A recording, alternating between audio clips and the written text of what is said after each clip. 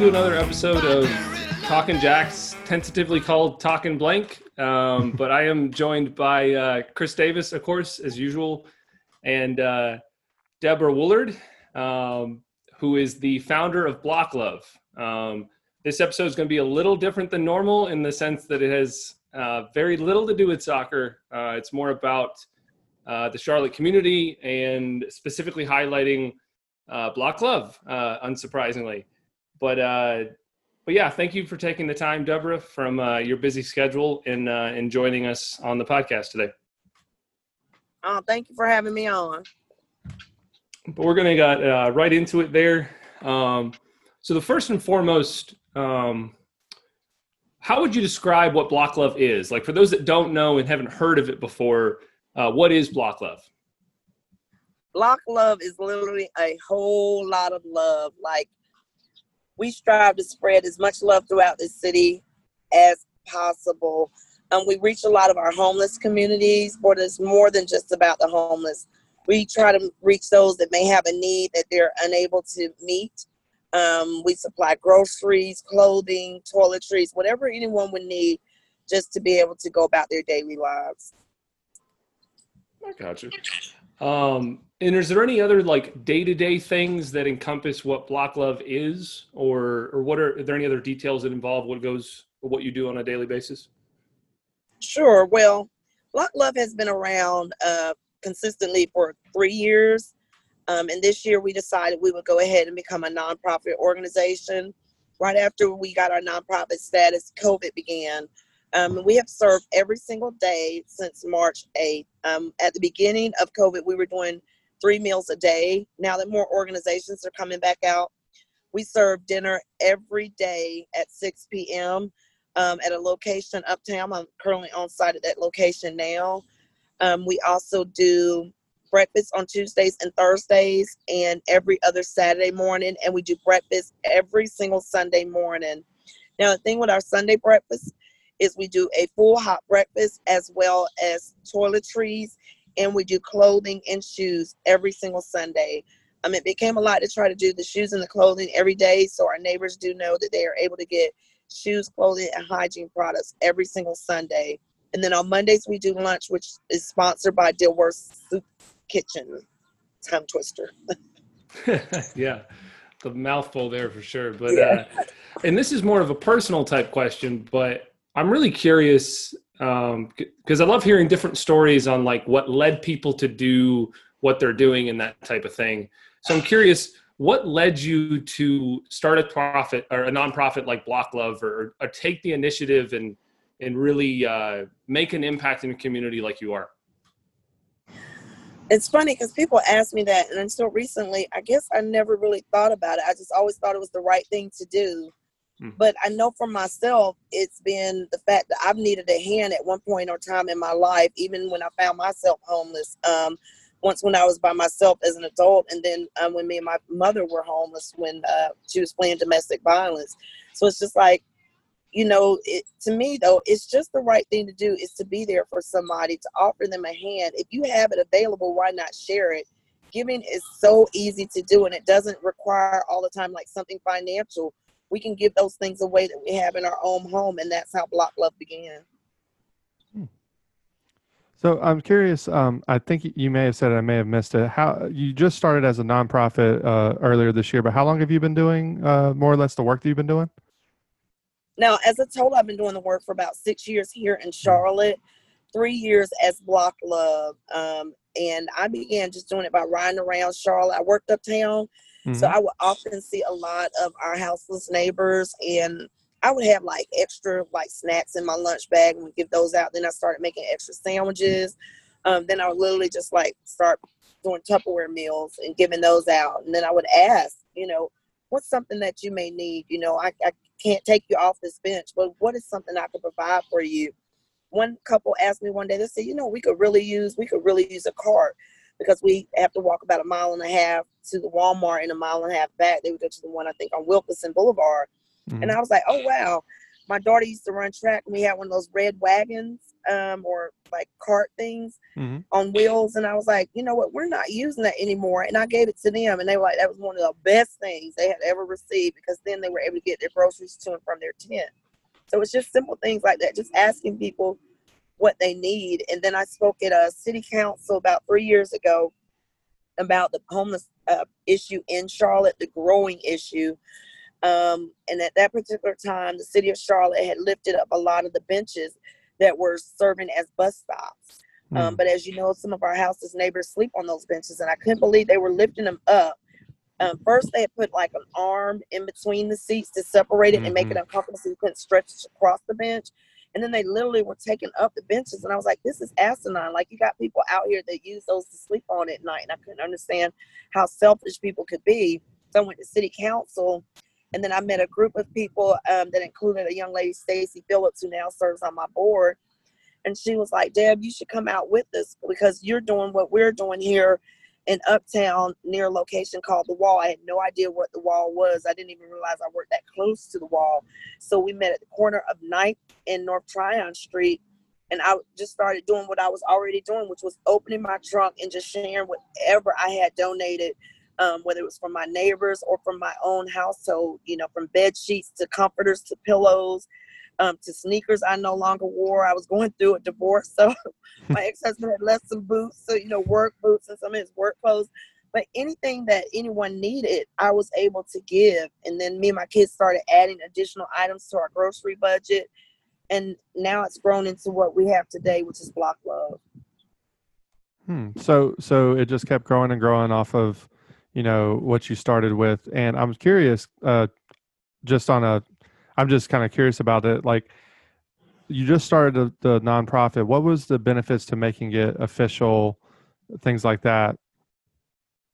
So one of the things that I did is I held off. I really didn't want to do a nonprofit, but the needs in the city were growing. And it's really hard to get any type of funding. And we have been doing this pretty much out of our own pockets. I had a good job, which I recently quit, so I can do this full time. But anyway, we were doing this out of our own pockets, literally. Or we would hit up our neighbors. Like, the Nextdoor app is, you know, good in some ways, bad in some ways. Sorry to put that out there. But I used it for good, you know, not just to talk about the squirrels and all of the dead snakes in the neighborhood. I used it to actually try and garner donations. And but at the end of the day, when you're trying to put people in hotel rooms, when you're trying to provide somebody with groceries, when you're trying to help a domestic violence victim flee in the middle of the night, we needed money, you guys. We needed funding. And I was being told that the best way to get that funding is to become a nonprofit. I didn't know that COVID was going to hit, as none of us did. And even at the beginning of COVID, it was the private citizen donations that kept Block Love afloat. Like, I mean, that's Cash App is a godsend, because we were able to continue the meals out here that we provide. And we've been out here every day since March 8th. But having that nonprofit status helped me apply for some of the grants that are now enabling us to provide some of the needs for our neighbors, including house some of those in motels. I don't think, you know, I don't use that as a way to solve homelessness, because that's not what our goal or mission is at all. But just this past week, we've helped 3 families pay their hotel bill. A couple of them were already there, you know, but if you're not there for a certain amount of days, unfortunately, 211 is unable to help you. But people are still finding themselves in a homeless situation in the midst of a pandemic. They can't be out here on the streets, especially when either you got a newborn baby, you've got a toe amputated, or you just gotten out of the hospital because you had surgery. They can't be out here on this street. They are our most vulnerable, and we have to have the funds to be able to house our neighbors. Yeah. So you mentioned your mission and goals. What have been some sort of challenges or obstacles that you face in achieving those goals? One of the biggest obstacles is, we just talked about it, really funding. Yeah. You know, that's one of the biggest obstacles. Funding, and then also, because we are in the midst of a pandemic, trying to get the city and the county to come up with a definitive plan that will say, hey, this is what we're going to do once we're out of all of these phases, and the city and the county and the state open back up fully. Like, we haven't been given that definitive plan for our houseless neighbors. And right now, as you all know, many of them have tents around what is called Urban Ministry and Morningstar Storage and all along 12th Street. That's all good and well. But when everything is open back up, we know those tents, the city's going to want those gone. But where's that definitive plan? And we want the city and the county to be able to help us, help them solve that question. But that has really been our biggest obstacle, because what we get hit with, and we've been hit with the entire time through this pandemic, we were just hit Monday with, oh, we're being told we have to leave by August the 5th. And then by Tuesday, I was being told, hey, they got to be gone by Saturday. They, meaning our houseless neighbors. And I understand that those that have private property, if there are those that are on your property that you no longer want there, you can actually ask them to move. So it really was becoming frustrating. But this has happened numerous times since the pandemic. And it puts us in a bad situation, because some of our houseless neighbors will go ahead and pack up and move on their own accord. But then it's harder for them to reach the resources. And as you know, Urban Ministry does provide a lot of those resources that they need, from laundries, showers, mental health evaluations, being able to get to and pick up their mail. And if they're not near those resources, they're looking for people to help them get bus passes so that they can come back to the resources. Or some of them just say, forget it. And then they're further away from us reaching them. And that's not good. And then, you know, if the private landowners say, hey, we'll wait. But why put our neighbors in a panic if there's no definitive plan in place? Yeah. Yeah, it's got to be frustrating. I drive past, I believe you may have referred to it as Tent City, or that area over by Morningstar Storage. And it's been tough for me to see that there's no definitive plan. And then, like you said, it's back and forth, and I can't imagine going through a situation like that, and then especially you trying to help them through those instances. And I imagine it's just tough keeping track of all the information that's going on there. And you did, of course, talk about the obstacles that you're facing and have faced in the past. But I'm curious, what has motivated you to keep on going and then seeking that nonprofit status and over all these years that you've been an organization? So I don't know if you all know, but we're Block Love Charlotte, but I call everyone out here our Block family. Like, everyone literally out here is I'm looking behind us, because it's our Block family. Like, they literally are like family to us, because we have made relationships. We have been consistent. We have made the relationships. We get to know the stories. And I tell people, stop trying to decipher whether stories you hear are true or false. At the end of the day, these are people with lives just like we have lives. We love them regardless of what it looks like. We come in with a non-judgmental spirit, and we just try to spread love. That's what our mission literally is spreading love. And that's what continues to drive us. That's what motivates us. Because at the end of the day, it could also be any of us, especially with so many people furloughed, or I hate that word, you know what I mean, or laid off during this pandemic.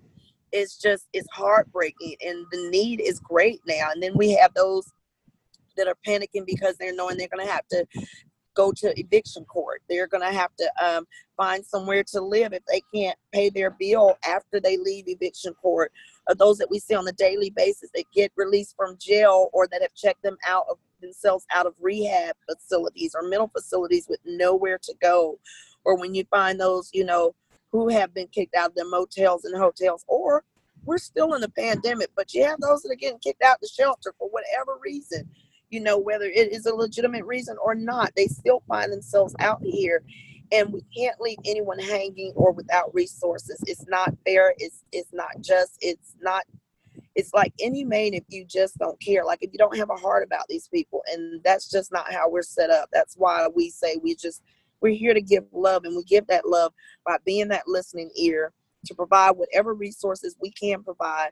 And by maintaining a relationship with our Block family, it helps them to trust us. And in trusting us, then they trust us when we refer them to the resources that are available. Like, we don't want to replace what Urban Ministry and Roof Above does. We don't want to replace that. But we want to encourage our Block family to trust the resources. You know, because we have a lot out here that will say, hey, especially now, the ones that are still here are like, hey, I just don't trust what they're telling me. Well, let's walk through the process together.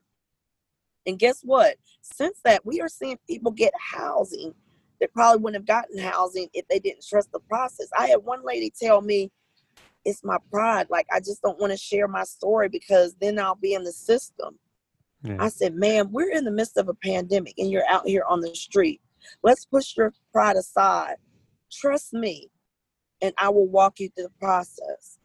She trusted me, and now she's transitioned into housing. And it's like amazing. And we don't take the credit for it. We can't take the credit for it. All I want to do is to get the help to the right people. And the way that you do that is by being consistent, by showing some loyalty to our Block family, and keep your word. You know, a lot of organizations, and I don't knock anyone, keep your word. If you say you're going to do something, do it. Be accountable. Follow up with your Block neighbors. Don't just say that you're going to do something and not show back up out here. And now that more and more organizations are coming back out, because when I say we've been serving since March 8th, we haven't missed a day. Now, not all of us out here every single day, but we have not missed a day. And at the beginning of this pandemic, it was a desert out here. No one was out here. The other organizations that we've worked with in the past let us know we're going to discontinue our services until we know more about this pandemic. And that's understandable. But our organization, and especially myself, said, guess what? That need is not going to stop. It's not going anywhere. Hunger is not going to stop. Sleeping in your car is not going to stop. Domestic violence is not going to stop. So guess what? I asked my team, are you all comfortable enough to come out with me? If not, I'll go out by myself. My team has been by my side and has not left. But other organizations, now that they're coming back out, there's like a lot of people combining and wanting to do things. And I think that is great. But if you say you're going to do something, do it, because that's a hurdle and an obstacle. When someone says, well, I'm waiting on this organization, I haven't heard back or I haven't followed up, and that's not bashing anybody. Because I always say this, there's no competition in giving whatsoever. Block Love does not have all the answers nor the solutions. And guess what? We don't plan to solve the problem of homelessness. But we've been out here and we've been doing the work. So if you're going to do something or say you're going to do something, just do it. But when you don't, it falls back on the ones that have been out here, like Watchmen of the Streets, like Project Outpour, like Hope Vibes, like Gracious Hands. Like, we haven't stopped just because there's been a pandemic. Yeah, and I commend you for that, because I mean, I know everything that's gone on with the pandemic, it makes everything tougher on the organizations. But like you said, it doesn't stop hunger. It doesn't stop people having to sleep in their cars and all the problems that happen. If anything, kind of amplifies it. I mean, you have another stressor on top of everything else. It's enough to hurt anybody. So it's great that y'all are able to be out there for them. Is there any single moment, and it doesn't necessarily have to be during the pandemic, but it could be, is there a particular moment that you are particularly proud of since you've been doing this work? Wow, there's many of them. But what makes me most proud of doing this work is, like I said, how the private citizens have come through and supported us in such a major way. Not just during this pandemic, but even like in our coldest, harshest seasons, which are our winter seasons, to see people come together and they take a hold of our mission and they take it to heart, and they open up not just their hearts, but their pocketbooks. And they say, hey, Deb, it's too cold for me to be out, but I'll send you some sleeping bags. Or, hey, Deb, let's get some small heaters or space heat. Let's see what we can't do. And to see people just really come out when they volunteer and they tell me, well, I was thinking it was going to be one way, but you've changed how I see homelessness. You changed how I thought about the people up here at the wall. Oh, I hate that, because the wall now has so many negative connotations with it. That's why I call it the block. Because this is a family up here. At the end of the day, these are real people. They're not thugs, gangbangers, like weed heads or crackheads. No, listen, this is real people. Real people hang out up here. Everyday people with jobs. But some of the moments that touch my heart the most are the testimonies of our volunteers. Like, it really gets to their heart. I always ask people, well, you guys are lucky. I'm going to let you off. But normally anybody that says they want to interview any one of us, we tell them to come and serve first. So we're going to let you guys slide this time. But truly, I don't care who it is. I know people at WSOC said she's lost her mind, but Kevin Campbell came and he actually served with us before interviewing. The guys at QC, Nerve, anybody. But because I do it that way because I think some people will enter this area and they'll have a preconceived notion of what they're going to see before they write the story. And I don't want it to be that way. I want you to come out here and see the story for yourselves, to live it, to be a part of it, to touch hearts, to touch hands, to know that these are real individuals out here. And one of the words that drives me crazy is people say less fortunate. And I always tell our Block family every single day when I pray that we are fortunate to be above the ground and not beneath. And that in and of itself lets us know that someone still cares about us, whether they believe in a higher power or not. They have breath in their body today. We're not at their funerals, so we're all fortunate. But I love for people to share their testimony when they volunteer. I've had so many volunteers come out and say they've seen a family member or somebody that they've grown up with or somebody they used to work with or went to church with. I didn't know this person was out here. And it doesn't matter the color of their skin. I mean, I've had it from white people, Black people, Puerto Rican people, and say, man, I didn't know my brother or sister was out here. And then when they make the connections or they hear the stories of some of our family out here, and they're like, man, homelessness is real. Like I never thought that type of situation would have someone wind up being homeless, because people age out of foster care. People that don't have the mental capacity to be on their own, their caregiver dies. You have to think about a widow or a widower that can no longer afford the bills because that supplemental income from their other partner is now gone. And they find themselves out here. I tell people, please don't come out here with assumptions and judgments, because it'll hurt our cause. Come out here with an open heart and an understanding heart, and I promise you, it will change the narrative of what homelessness looks like. In this, I'll go ahead and kind of end on this note here. Let's say there's somebody that's heard this and heard the story and what you're doing and is interested in getting involved, maybe volunteering physically or virtually or any of along those things. How might they go about doing that? The biggest thing I tell everyone, even if they hit me up on social media, is I say, please send us an email. It's really easy. That's team@blockloveclt.org. Also on our website, on our contact form, that is really great because it captures a little bit more information for me. But it goes to that same mailbox, which is team@blockloveclt.org. I just want to go ahead and get a little information, see if you want to donate, to send donations, or do you actually want to volunteer, or do you want to do both?